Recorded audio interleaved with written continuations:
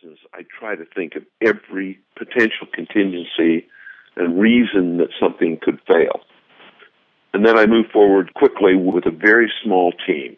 Huge teams don't do innovation very well. Small teams do, and they can be fast and they can be efficient. And I believe that it's more risky to not innovate than it is to innovate. Mm-hmm. It's just different in that you think you can exist on yesterday's ideas, but you just can't. The rest of the world passes you by. Just an add-on question to that. When you talked about this small team, who's on this small team? What are you looking for in that small team? There has to be, first of all, the idea champion or the group where they have shared views about making the world a better place, to embrace this future concept. Mm-hmm. And then they choose their own team. The thing that has to be done today is management has to let go a little bit more than they did in the past. There really needs to be a relaxation of a lot of process. So many companies, as you get big, you add process. It's just inevitable.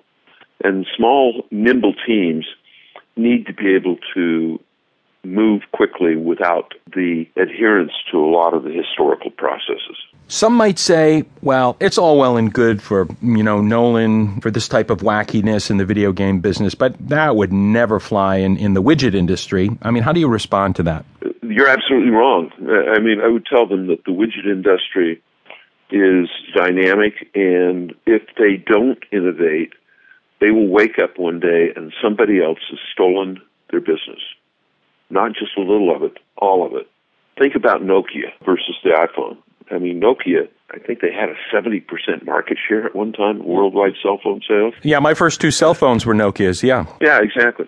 And somewhere, all of a sudden, they woke up and their business is gone. BlackBerry. Now, is the cell phone business a wacky business? Well, no, but you could assert that to many state and communications people, the idea of entertainment apps were really wacky, and yet a cell phone today without apps, some of them being wacky, is not an acceptable solution. Mm-hmm. In some ways, the banking and the insurance business, you could say, now that's a staid and true and risk-prone business. I assert right now that the banks in a lot of parts of the world will be, in fact, usurped by cell phones.